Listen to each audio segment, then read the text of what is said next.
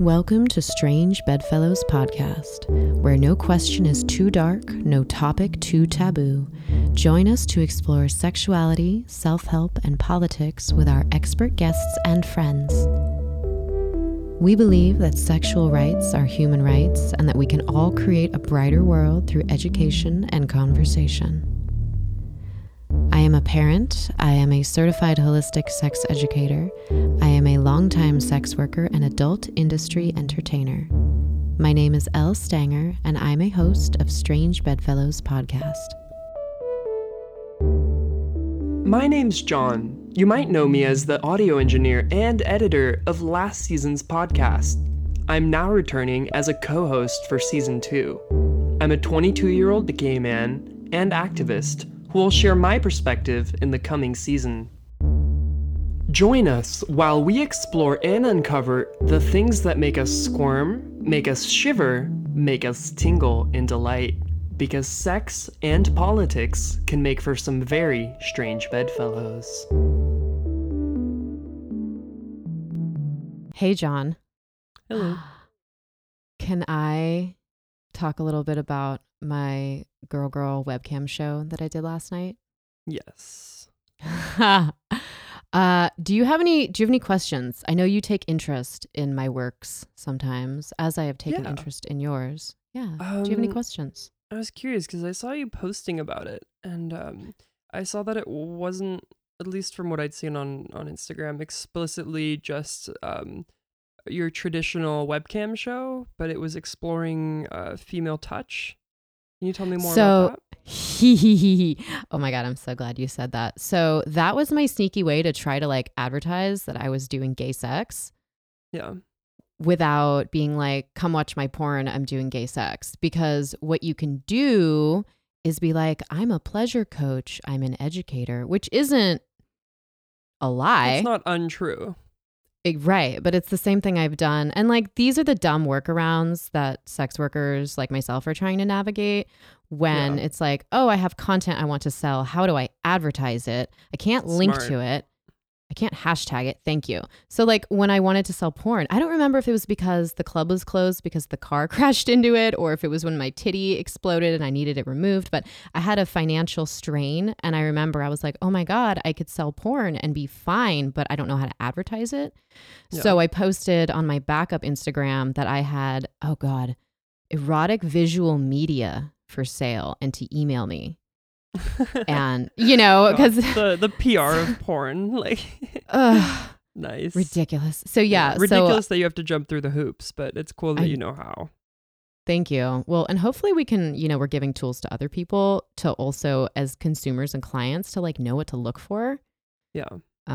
It's really hard to find, we know, providers in porn and stuff. Anyway, so thank you for noticing that. And then also, so a big part of I guess any maybe conundrums I was having was, I know what it's like to be performative. I know what it's like to seek pleasure with myself, but this is the first partnered show I'd done. And also I'm doing it with a person who is not just someone that we agreed to work together, but we have an emotional, I think we have an emotional friendship connection. I feel a little romantically for this person. So yeah. My interest, I'm more concerned for their comfort and their security and their safety rather than just another professional porn person who shows up and yeah, let's do this. They've done it, 100 times. Yeah. But I don't know. We had a personal relationship. So I had more it was interesting feelings about it where I'm how do I conduct myself in appropriate ways and what are the boundaries? So when we had a great time. So with the exploring female pleasure, my partner and I, on Instagram, you can find this person. So they go by Joanna Danson _snake_lady. So we had talked about boundaries. I had said to them the night prior, we were in the club and they come over. I'm like, oh, can I make a request for tomorrow night? Can I make 2 requests? I said, can you please not spit on me? And they're like, oh, I actually don't like spit either. What about kissing saliva? Is that okay? I said, oh God, that's perfect. That's fine. Thank you. So glad we're on the same page. The other one was, please don't put anything in my butt unless I request it, which is, my go-tos. So we had this really slowly paced and what became a very genuine like fuck session where the joke became like, if I was going down on them, I couldn't look at the screen. I'm not interacting with people because it was like this weird tangle of like, do I acknowledge the audience and thank people for tipping, or do I actually try to make this person come right now? Yeah. So, it was, I don't know, it like setup takes a couple hours, like investment. That was the other thing. I'm like, we need good light for this. So I bought a ring light, which was not cheap. Like people don't think about the setup and the teardown and the cost. So, I'm glad for the rate. I really like working with this company. You can go on my website, stripperwriter.com, and you can find more of my porn stuff, but I don't want to be too explicit, even in episode. But it was cool because when our hour was actually done, I had squirted. They said they came, which, yeah, I mean, we're supposed to say that. Like they tell you, like, be loud. It will encourage tipping.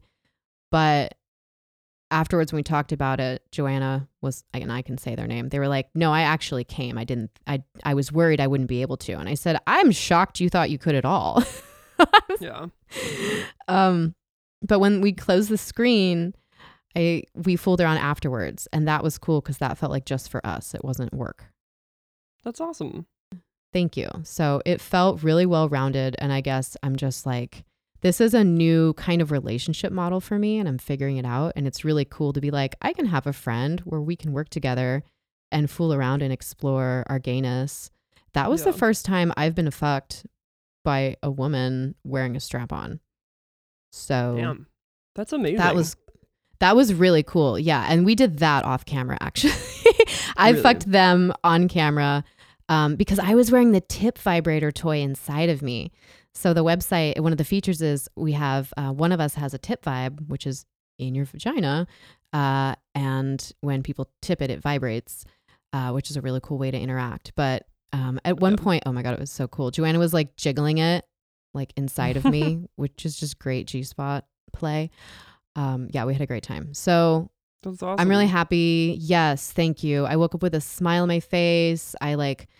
I didn't want to shower afterwards because I'm like, oh my God, their pussy's all over my face. Like I took myself to a nice little dinner afterwards. I was happy and proud. Yeah. So, the horrors of porn. Just wanted to go over the horrors of porn real quick. Yeah, it was cool. It felt good. There were people who listened to the podcast who watched, and we got feedback that one person said, it's so nice to see real chemistry and something not totally performative. Like, thank you. I texted them this morning. I'm like, we did good. That's really cool. And I'm glad it went well because I'm sure that like when you film with someone new, you have to be really comfortable with them. And it sounds like you were. So it's nice that it worked out. Yeah. There were times when I'm like, what do I do? And I just gave myself my own advice, like politely request what you would like, Yeah. Oh, and also right when we started, they knocked over. I had 3 glasses and 1 boxed water by the bed. We had like all our supplies. We had 2 vibrators, 3 cups of water, and a boxed water. They immediately knocked over the first cup. It was really funny. It was like right when we started. Yeah. Good thing there's towels. Anyway, thanks for listening to me rant about that. I hope some of our it's interesting. listeners are engorged now because I sure was. Anyway, but it got me thinking about in terms of, because this person, my partner, they were a cam person. They were a cam girl some years ago, like right when they were 18, 19. They showed me pictures.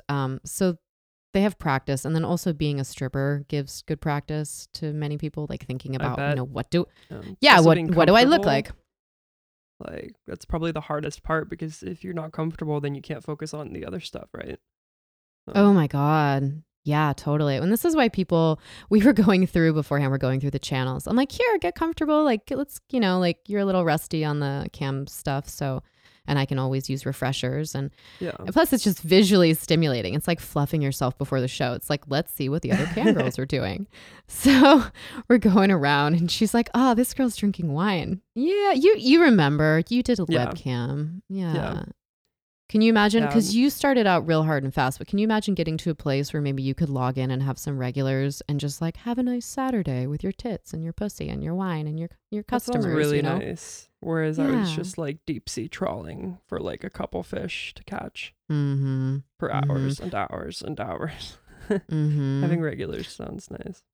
Mm-hmm. Oh, there are. We did see a couple men, not very many, on Cam Soda. That was the website I'm on. Really? Yeah. Because last time I had checked, I think they had a total Mhm. of like 8 performers on the website. So I'm glad that You know they've what? added some more. I don't know that they added some more. I was like shocked that there were any, so it might have only been still, but there were some on there. Yeah. There was at least one trans woman on there. She looked very bored though. It's hard when you have to fish and like wait for people to decide that not only do they want to watch you, which a lot of people will, but that they want to pay you. And then yeah. It's frustrating. It is frustrating. It's very frustrating. So, but looking at all these people and then working at myself last night and then constantly thinking about what do I look like anyway, just in this like really hyper digital media age, Yeah. selfies, surveillance cams, you know. How does the porn that you watch look different from the sex that you have? Or does it?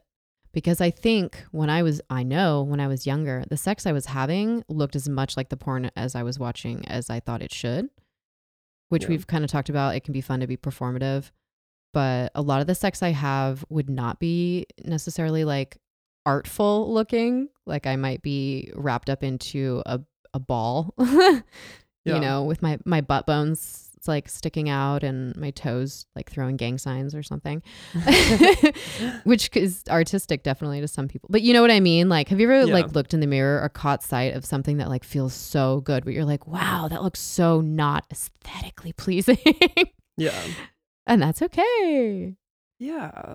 I've watched some porn that's very often in the same positions where it's usually someone on their back or someone on their stomach or on all fours, usually like doggy style, but like sometimes more flat. And that's generally what I tend to go for because visually it's very easy to understand. You can see the bodies of both people. I think that's why they pick those positions. Camera angles can switch pretty easily without losing a lot of like sight of what's going on. And I like that for like, you know, the porn I watch.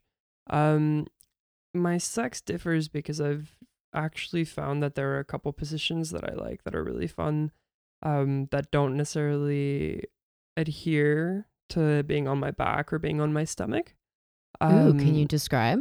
Yeah, so one of my favorites is getting fucked by my boyfriend while I'm on my side. And he's actually so he's in front of me, so we're like chest to chest. And I'll have like my legs wrapped around his waist, and then he fucks me while we're both sideways on the bed, and it's fun because it's usually we go way slower when we do it on the side. It's So you're always face to really face. comfortable. Yeah, we're face So to you can face, kiss or and nuzzle. It's really fun. Probably That's my really interesting. my favorite position, I would say. And he's smaller than you, so he doesn't like squish your bottom leg. No. Oh, that's Yeah, awesome. See, I'm thinking how I could try to do that, but like, I think B is just too enormous for me in that way. Yeah, but it's really fun. That's honestly one of my favorites. That's I've found that a lot of the sweet. porn I watch tends to be usually pretty, I'd say, egalitarian, but then like the sex I have tends to be more dominant / submissive. So like I'll play more of the role of submissive at the moment. Sometimes things change and I become more or less submissive, but at the moment it's been really fun to be quite submissive and kind of accepting someone else taking control.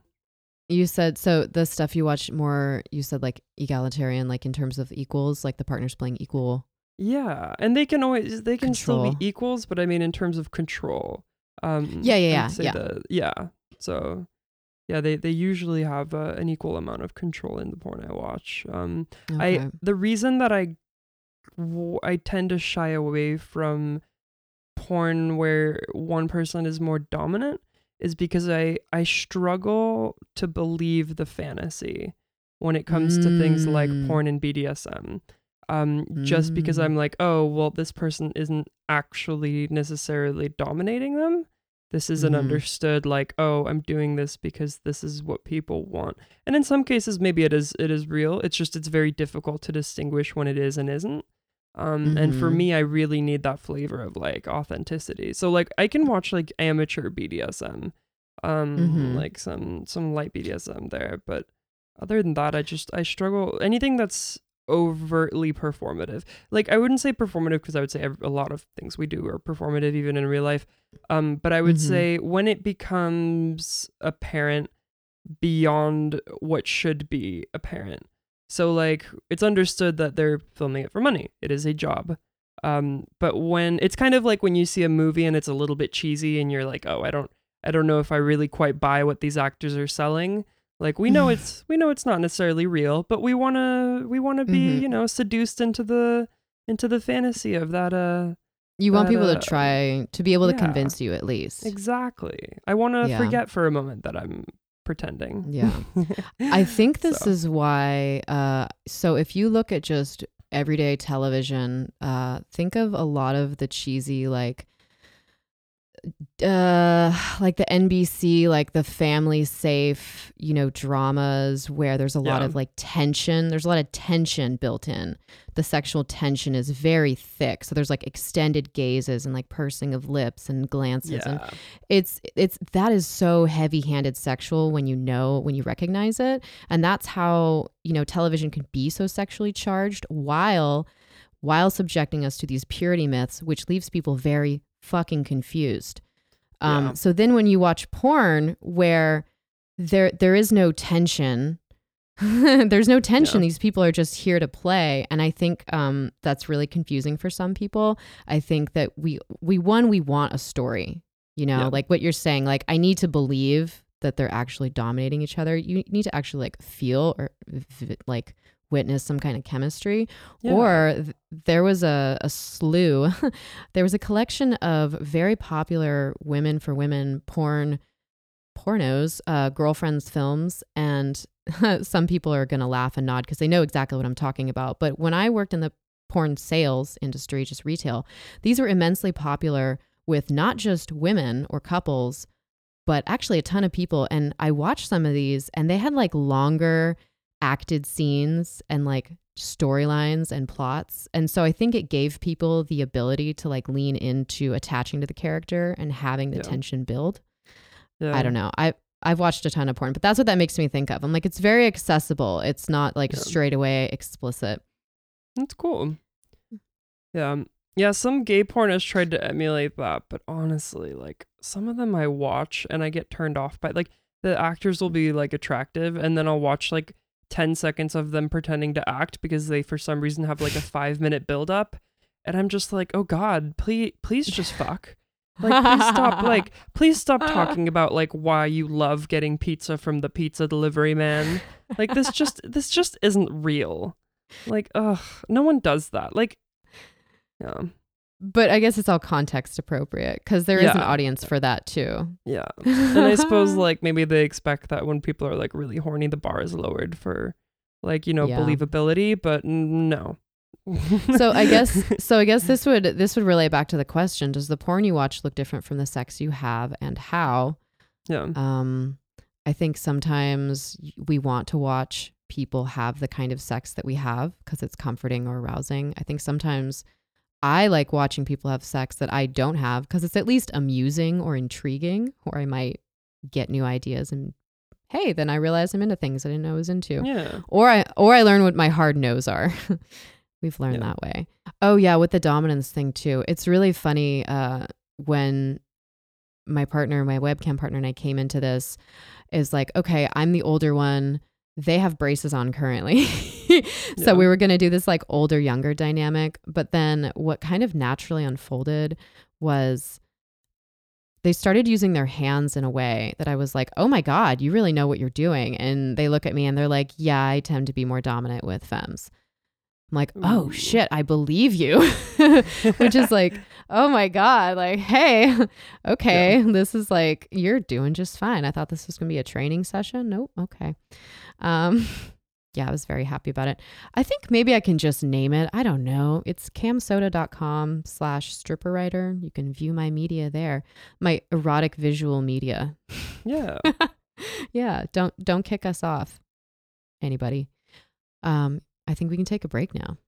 Do you have sex questions? Do you want help learning new techniques, communicating with a partner, opening a relationship, or exploring kink?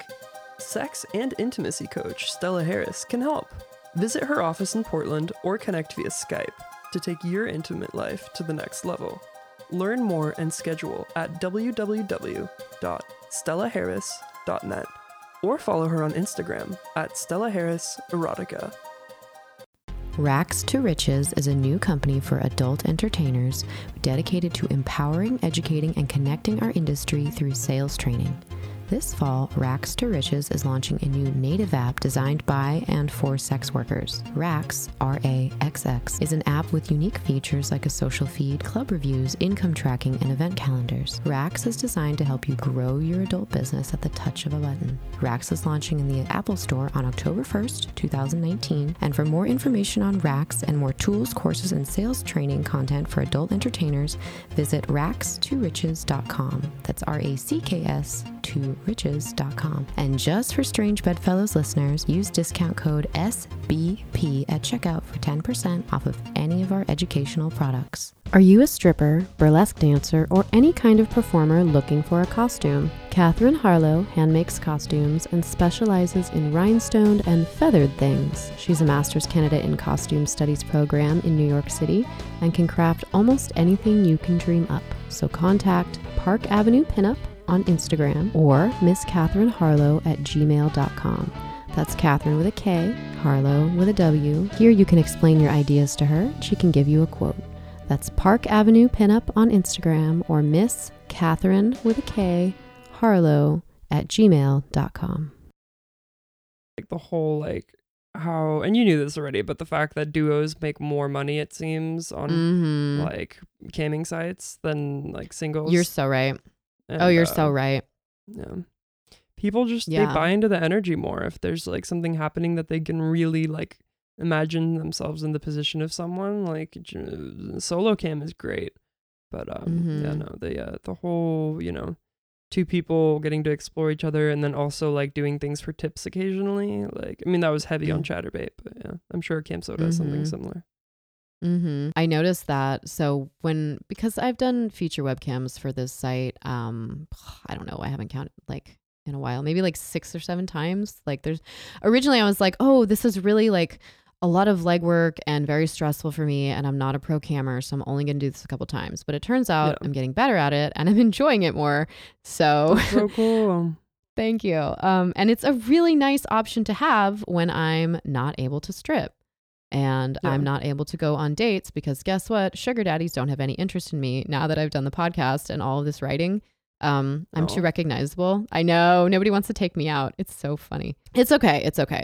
They did something weird during the movie, which I think was like, so the movie I watched, The Hustle or Hustle. Oh, yeah. Hustlers. Hustlers movie. And we'll talk about this more at the end too, but I want to hear this before we do Bad Bitch.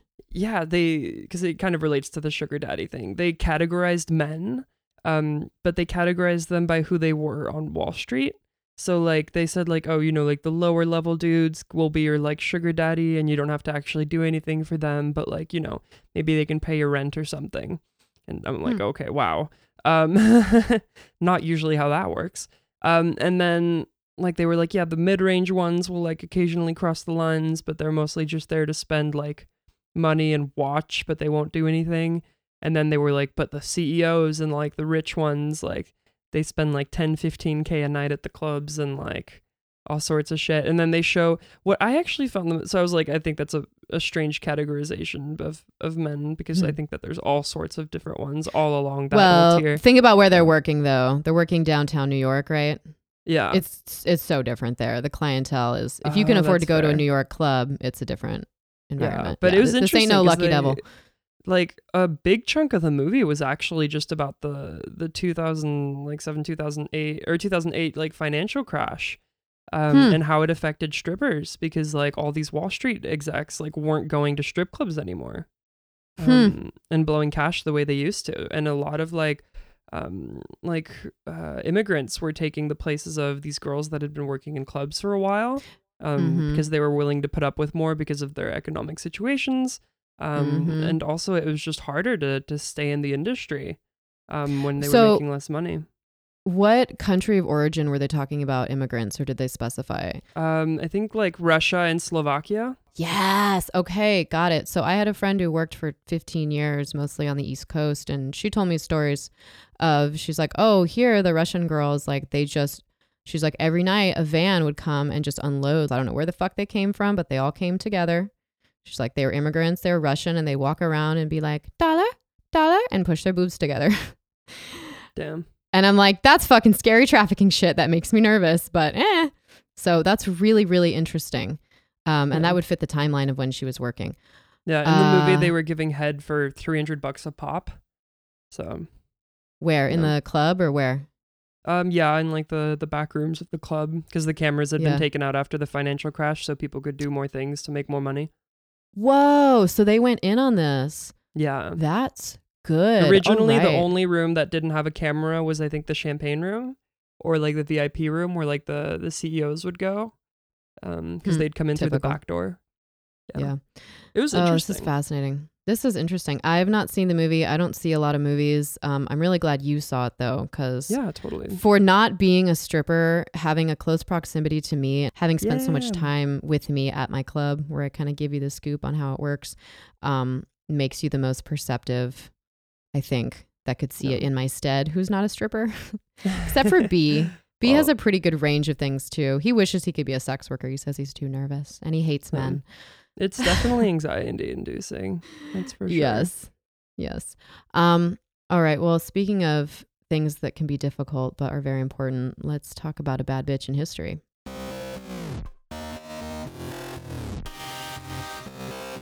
Catherine Healy was born in 1955 or 1956. The internet wasn't sure. She is a New Zealand woman who started in sex work while she was a teacher who liked to travel internationally. And it's funny, I know quite a bit of strippers and other sex workers who fund their travel adventures with sex work. So she began in the 80s, even though in her birth country of New Zealand at the time, sex work was criminalized and, of course, stigmatized. She recalls that working in a bar that could be busted at any hour of the night contrasted quite heavily with the socially acceptable school classrooms where she worked during the days. And she said her primary conflicts were with the laws and the police, the fear of being arrested, and not from her clients. The indignity of the law felt more violating, Catherine Healy has says. So, even though New Zealand, at the time when she was working, prohibited soliciting, brothel keeping, living on the earnings of prostitution, and procuring, Healy became a New Zealand Prostitutes Collective coordinator in 1989, and she led a campaign to decriminalize prostitution. It's funny, like all countries that have been colonized, at some point there was probably some exploitation or rape or sex work going on between the settlers and the indigenous women. And New Zealand was no different. The colonial history has a hefty portion where the settlers permitted prostitution with the indigenous women during the colonization, especially during the time when they had a shortage of settler women. So there was, interbreeding that could have been more non-coercive. I don't know. So in 1989, she became a part of this collective. She helped model a bill to decriminalize the work of the sale of sex and to safeguard human rights and occupational safety of sex workers. So she was working on this for so long. They got some bills passed in 2003, and the New Zealand Prostitutes Collective now operates with 12 full-time staff, volunteers in 5 branches across the country of New Zealand. So in 2003, they passed a slew of bills. It was called the Prostitution Reform Act in June 2003. So now coercion of a prostitute is a crime, but you can sell sex. Isn't that rad? Yeah. So that It's eliminates... cool that they, like, distinguished rather than America's approach. Yeah, so that fully that distinguishes, that'll help a lot with dealing with trafficking or pimping. It's illegal to coerce someone to pay for sex or to have sex for money. Yeah, it's illegal to coerce prostitution, but you can now work in prostitution. So on 2010, she was invited to the Oxford Union at the University of Oxford to debate on decriminalization of prostitution. She argued for decrim, of course, and she won the debate. So Catherine Healy was awarded the New Zealand Suffrage Centennial Medal in 1993. And last year, in 2018, she received a Dame Companion of the New Zealand Order of Merit for the services to the rights of sex workers. So she has been honored in that way. That's pretty freaking cool. There is a book that she co-authored called Decriminalizing Sex Work, The New Zealand Experience by Cheryl Brenton, Catherine Healy, Lisa Fitzgerald. And I think all of our bad bitches have been deceased, but she is very much still living. That's awesome. Yeah. Oh, and interestingly enough, so the Prostitution Reform Act, they included a requirement that a review of the effects of the law be conducted every 3 to 5 years. So they did one. Okay. So in 2006, there was a follow-up report that said that the number of street sex workers was about the same and in some cases slightly reduced. It said that the only notable change from sex work measured in 1999 was a trend from managed sex work to the private sector. So more people doing it independently. They examined entry and exit factors and showed that many sex workers said they desired to continue to sell sex because the financial return and the independence were, quote, attractive features. Let's see. They identified and studied that there were some workers who were lacking in safe sex practices, particularly for oral sex. So this means people weren't using condoms for blowjobs, probably. Yeah. Which a lot of people don't know that you can. It seems quite obvious, but it seems like a weird thing to do because it is markedly unpleasant to have a condom in your mouth, but it's like, yeah, that's the reality. Some condoms don't taste that bad. So, I've started, that's going to be my demand, like heretofore going forward. And especially if I'm having, anonymous sex, which I don't really go to like sex clubs by myself or looking for that at this point in my life. I would love to, but if I'm having, or if B or any of my common partners are having anonymous sex, like barriers need to happen. And that would mean a dental dam for pussies too. Because even this morning, like there's a bug going around, but even this morning I was like, oh, I'm getting a sore throat. Hope I didn't give it to my partner. And then I thought in my head, like, oh, or you could have acquired a throat infection, STI, which is funny because actually we had this conversation. They went to go get tested a week ago. We're both going to go in 6 weeks. Because we both have other partners and we are sex workers. So we're being as safe as we can. It's like, you're going to fuck, so do it the best way you can, harm reduction. So yeah, thank you, Catherine Healy, for your service. It's funny, there's in this Wikipedia bit about the Prostitution Reform Act, there is a TERF called Melissa Farley who shares on the internet statements that the number of those prostituting on the street in Auckland has increased by 400% since decriminalization. She was asked to give citation for these numbers and she has been unable to. And then someone did the math and they said, well, if that was true, that would mean there would be 1,440 sex workers on Auckland streets. And we don't see that as being the case. Our 2007 figure thinks it's about 230. You fucking TERF liar. So that's what's happening in New Zealand. Hey, guess what? It's possible in America. Yeah. I think. Mm-hmm. So let's do some listener questions.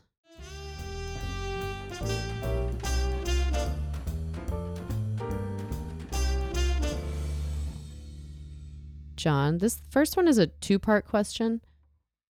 Can you go ahead? Yeah. Sure. So we received a question that says, my longtime boyfriend and I recently had a conversation about interest in perusing polyamory. I am an indigenous pansexual cis woman and he is a cis white man, or cis het white man.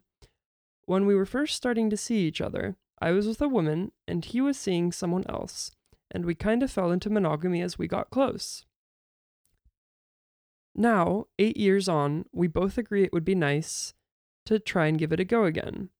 We are both very excited and have had many days of great conversation about questions, personal preferences, kinks we may want to fulfill, boundaries, safety concerns, and even things such as potentially seeing sex workers. My question is, what is a safe way to meet new people? We live in the PDX area, but have no experience seeking new partners as adult bodies. We have been together since before we were. Since before they were adults. Yeah. So I'm going to pause it right there. So just because this person mentioned that they are indigenous and pansexual, I wanted to outsource to someone that I thought would have some good advice on the topic. Their name is Lily Many Colors. They are a graduate in, I'm going to butcher this, but specialized cultural studies. They are also an indigenous person and a friend of mine. Lily hails from Australia, but is living on the East Coast. So Lily says, I would check out Dr. Kim Tallbear's work. All My Relations podcast has a great episode on sexuality that Dr. Kim Tallbear talks on. I would invite you, if you can, to dig into your tribe's history of sexuality and marriage.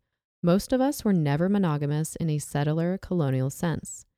It is an impossibility because of our position on the circle of life. When we say, quote, all my relations, in our tongue, we are enforcing our polyamorous relationships. We are affirming that we are intimate and connected, requiring us to offer our care to those we are connected to. For my tribe, Lily says, the Choctaw people, and the tribe my name and clan come from, in my experience as a two-spirit single mother of mixed indigenous descent, I am most safe when I am embodying my traditions. I am safe in partnerships when care is the primary function of the dynamic, which then feeds the state of being known as trust. For me, a person of Wolf Clan, what makes a, quote, alpha is their ability to hold the needs of others in their mind and heart. So again, it's all about care. Explore what care really and honestly means for you both. What does it look like when either of you are hurting, scared, or angry? What about when betrayal happens? What does care feel like when space is needed? Many blessings on your path to creating multiplicitous paths of care, my friend. And a short list of resources: Caliban and the Witch by Sylvia Federici, Two Spirit People by Jacobs, Thomas, and Lang, For Indigenous Minds Only by Wazi Yatowin, and Yellowbird from Lily Many Colors. So that is for anybody who that is relevant to. How to meet new people. Oh, God. Well, pre-FOSTA, I would say Craigslist personals. God, you need to go to sexually relevant venues where people are looking to do the same. And by this, I mean sex clubs, meetups, munches, tastings, workshops. Like, you have to get super proactive. I mean, check out the venues that we have mentioned before, like Sub Rosa, PDX. It's the femme dominatrix venue. They always have stuff going on. Shebop is a local porn shop, and they have a ton of events always. So you're going to have to get up to your elbows in really looking around. It's too bad that Craigslist isn't a thing anymore. It wasn't perfect, but it was still like a way for people to meet occasionally if you had a way of screening them. Craigslist personals. Yeah. Yeah. I used to use them occasionally. They weren't the worst. They weren't the best, but they weren't the worst. It was just another form of like Grindr, Tinder, just, you know. And you can use, I mean, get on Tinder, but I will tell you definitely as a queer cis chick who is dating a cis dude, it's not Gay and trans people fucking hate it when cis people are looking for a unicorn, even if you're not looking for a queer or trans unicorn. But it's like, yeah, a lot of people are like, I don't want to fuck your ugly boyfriend. Like, no offense, but that's just what I hear.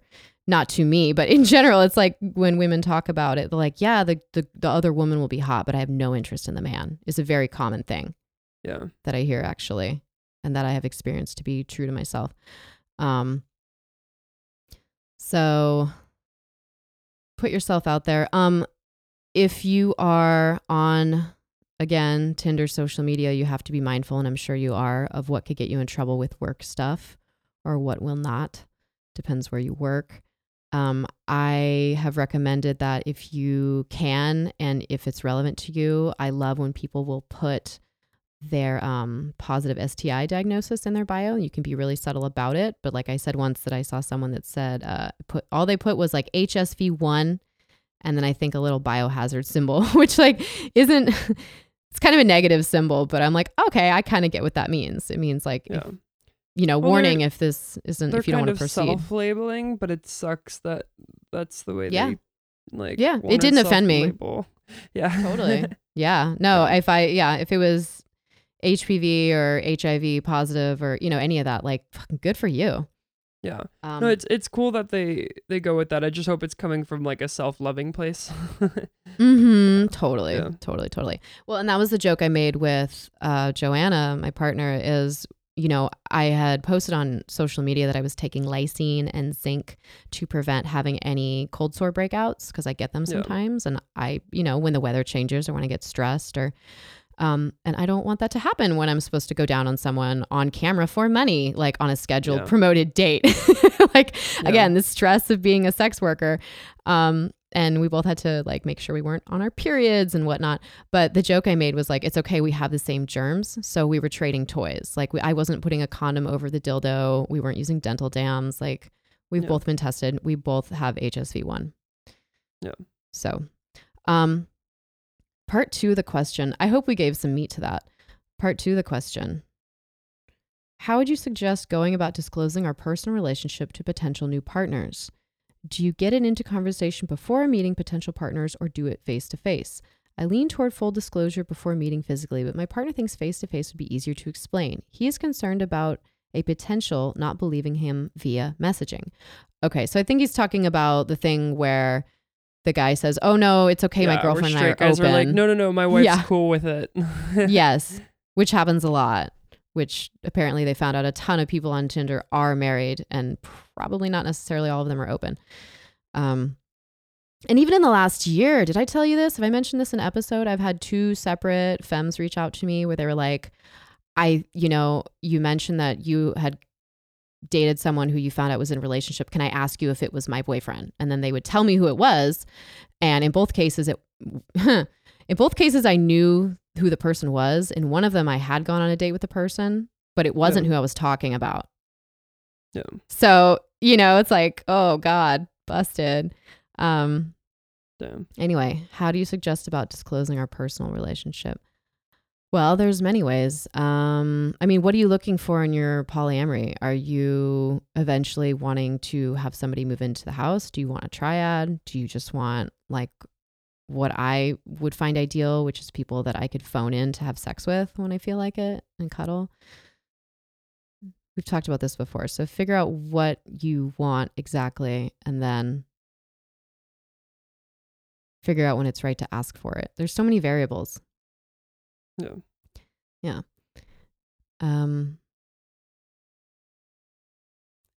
And if your partner says he's worried about a potential not believing him, then with your, consent, obviously, he can offer it to that person that they contact you to verify. Right? Yeah. Did I miss anything? I don't think so. I don't think so. Okay, so let's take another break. If you listen to this show, you know how absorbent and sensitive vaginas can be. A wellness movement is on the rise. We're eating organic, our skincare is organic, we're even using organic tampons. But what about our underwear? Non-organic underwear can lead to infections and irritation from absorbing harsh chemicals. That's why Cherie Intimates are made with organic Supima cotton and certified organic dyes. ShopCherie.com offers products ethically made right here in the US, in Brooklyn. With each purchase, Cherie donates feminine hygiene products to women's shelters in the USA. So self-care for you can provide basic care for those in need. Visit ShopCherie, ShopCherri.com, and ShopCherie on Instagram. Customers can use the code BEDFELLOWS to get 20% off at checkout. Hey friends, are you sick of razor burn? Have your nethers cleaned up by the pros at Netherlands Wax in Vancouver, Washington, where experienced owner estheticians have performed literally thousands of Brazilian waxes. Netherlands Wax is gender neutral, sex positive, trans and queer welcoming, kink positive, and body positive. We are just over the 205 bridge in Vancouver, Washington. Worth the drive. Find us on Facebook, Yelp, or netherlandswax.com. Welcome back to Strange Bedfellows, your favorite politics, sex, and self-help podcast. Feel free to share us on iTunes and review us. We always appreciate it. And we are aiming for 100,000 subs by the end of the year. We are currently more than halfway there. It's subscribers, very not submissives. Yeah, not submissives, I can't, man. No. We do not have spaces in our houses for that many submissives. We're sorry. We do apologize. I could barely handle my own submissive. And then they turned out to not be as submissive. So let's talk about some news and pop culture. Yeah, this article is a little older. This one is older, but it was edited to after FOSTA. The original published date of this one, Working as an Escort Helped My PTSD by Laura Lemoon, was published November 27th, 2017 on Medium. Saw it reposted. Yeah. It says, content warning, sexual violence.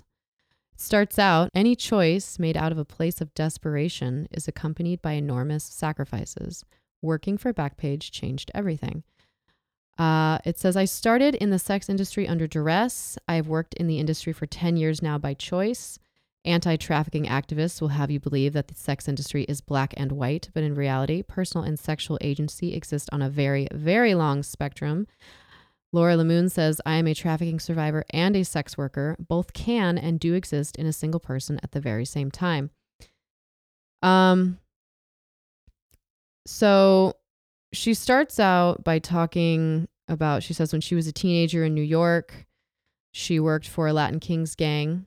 When she escaped, she was exploited by her then fiance, who worked for a cartel. She said she remembers being raped every day, strangled, kicked, punched, body slammed. She has complex PTSD, an addict and an alcoholic, and makes it very hard for her to work a job where she has a boss telling her what to do. She says, I've been fired from a job in social work for being an addict in recovery, and I've been fired from a job in social work for being an out sex worker who would not recant her support of the profession. She says when Backpage came into her life, she decided it was a way to engage in the industry by choice, to rewrite my past trauma and reclaim my body for myself. After placing an ad under the now defunct escort section, my phone immediately began ringing off the hook. Every single day, I easily got at least 100 phone calls, which meant I had the power to cherry pick who was worthy of my time and my beautiful pussy and who wasn't. So she said, I love advertising on it, gave me ability, gave me freedom, sliding scale, rest in peace. So if you can find this piece and share it, again, it's called Working as an Escort Helped My PTSD by Laura Lemoon. It's a long one. It's been clapped at 4,000 times. Maybe you can get it some more. I really think more people need to see stuff like this. When it's Auntie Carol posting about the sex industry is the fastest growing industry in America and we need to stop it. Yeah.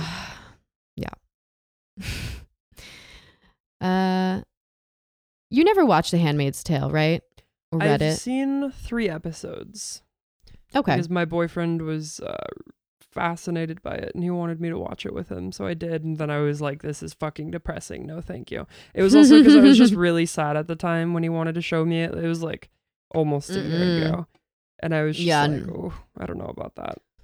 No, I haven't cracked an eyelid at that show. I read the book when I was 13 or so. That was enough for me. Margaret Atwood is the raddest. So I don't know how much the show deviates or if this is a spoiler alert. If it is, I don't care because the book's been out for like 30 or 40 years. So maybe it's 30 about years. The I think same from what I've heard. Okay. So her best friend that she's not seen for a while, her lesbian best friend, Maura, I think is her name. She's somewhere working and she meets up with her friend, or not meets up, but she bumps into her friend who she hasn't seen since the government was overthrown and everyone was put into, or all the women were put into slavery basically. And her friend is a sex worker. Her lesbian friend is like, oh, I'm at this party with these rich men because prostitutes, like, we always exist, and especially the rich men, like, and she says once your snatch wears out, like, they throw you down off the road to the next thing, but right now this is how I'm getting by. That was my first tip off when I was a young teenager, like, oh, holy shit, that's a thing. Women working in the sex industry is survival? Gay women? Holy shit. Yeah. So there's this piece that just came out in the Daily Mail, the UK website, which is horophobic trash always. But Handmaid's Tale author Margaret Atwood defends women's right to work in strip clubs because she thinks it's, quote, empowering. I love this. They use the quotes around words to really get reactions out of people. It's interesting. You can tell it worked. This is written to like both appeal to people who agree, but also strongly to appeal to the majority who disagree. Absolutely. Thank you for noticing, because I was like, I'm mad about this. And then I'm like, wait, they're gaslighting me. Yeah. They're trying to upset me. So the little bullet points. Acclaimed author said working in a strip club can be empowering for women. She said they can feel in control of the room and earn more than in a coffee shop. Handmaid's Tale author said critics should put their energy into climate change. I love that. Yeah. That's awesome. She's the shit. Margaret Atwood wrote a poem called Helen of Troy Does Countertop Dancing. She wrote it years ago. It's fucking brilliant. It makes me cry every time I read it. So go look it up. Yeah. But it made me really happy to know that I'm like, all right, cool. This is a bad bitch also. I do want to read the book, but from now on, I actually refuse to watch the TV show. After I found out that the main character in the TV show is a celebrity Scientologist. So, Elizabeth Moss. Yeah, she's a Scientologist. That's unfortunate. Yes. With the irony. Very milky views on abortion. So like she'll answer with like these weird foggy answers, and like she's like, I think everyone should kind of decide for themselves, and I'm like, it sounds like a media line given to you by Scientology PR, but you know. Well, I definitely agree people should decide for themselves if they want to have abortions, but that's their own abortions. You don't get to decide but for she's other talking people. more about people should decide for themselves if they think abortion is right. Gnarly. And I'm like, oof. Gnarly. I just feel like it's really kind of ironic that she's starring in a show that's supposed to be really, I mean, the apotheosis of like what like women's liberation as shown by women's imprisonment. Right. And instead anti-fascism, but pro-cult. Yeah. And instead she's just fucking, it's frustrating to me because I wonder how many people watch that and are like, oh my God, she's so cool. And I'm like, yeah. You know what? If it makes you feel better, there's probably not a huge crossover of like very young, impressionable teens that will investigate her that much to be charmed into Scientology because their favorite actress is.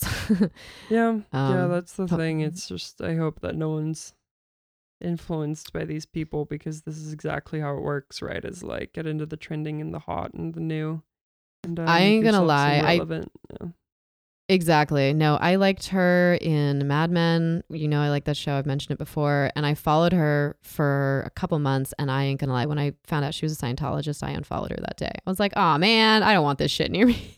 Yeah, no. And it sucks too, because it's like, you know that if it was legit, like she would talk about it. Like, you know, Christianity has a billion flaws, but it is very much above board in terms of like you don't have to pay hundreds of thousands of dollars to move up levels and discover secrets.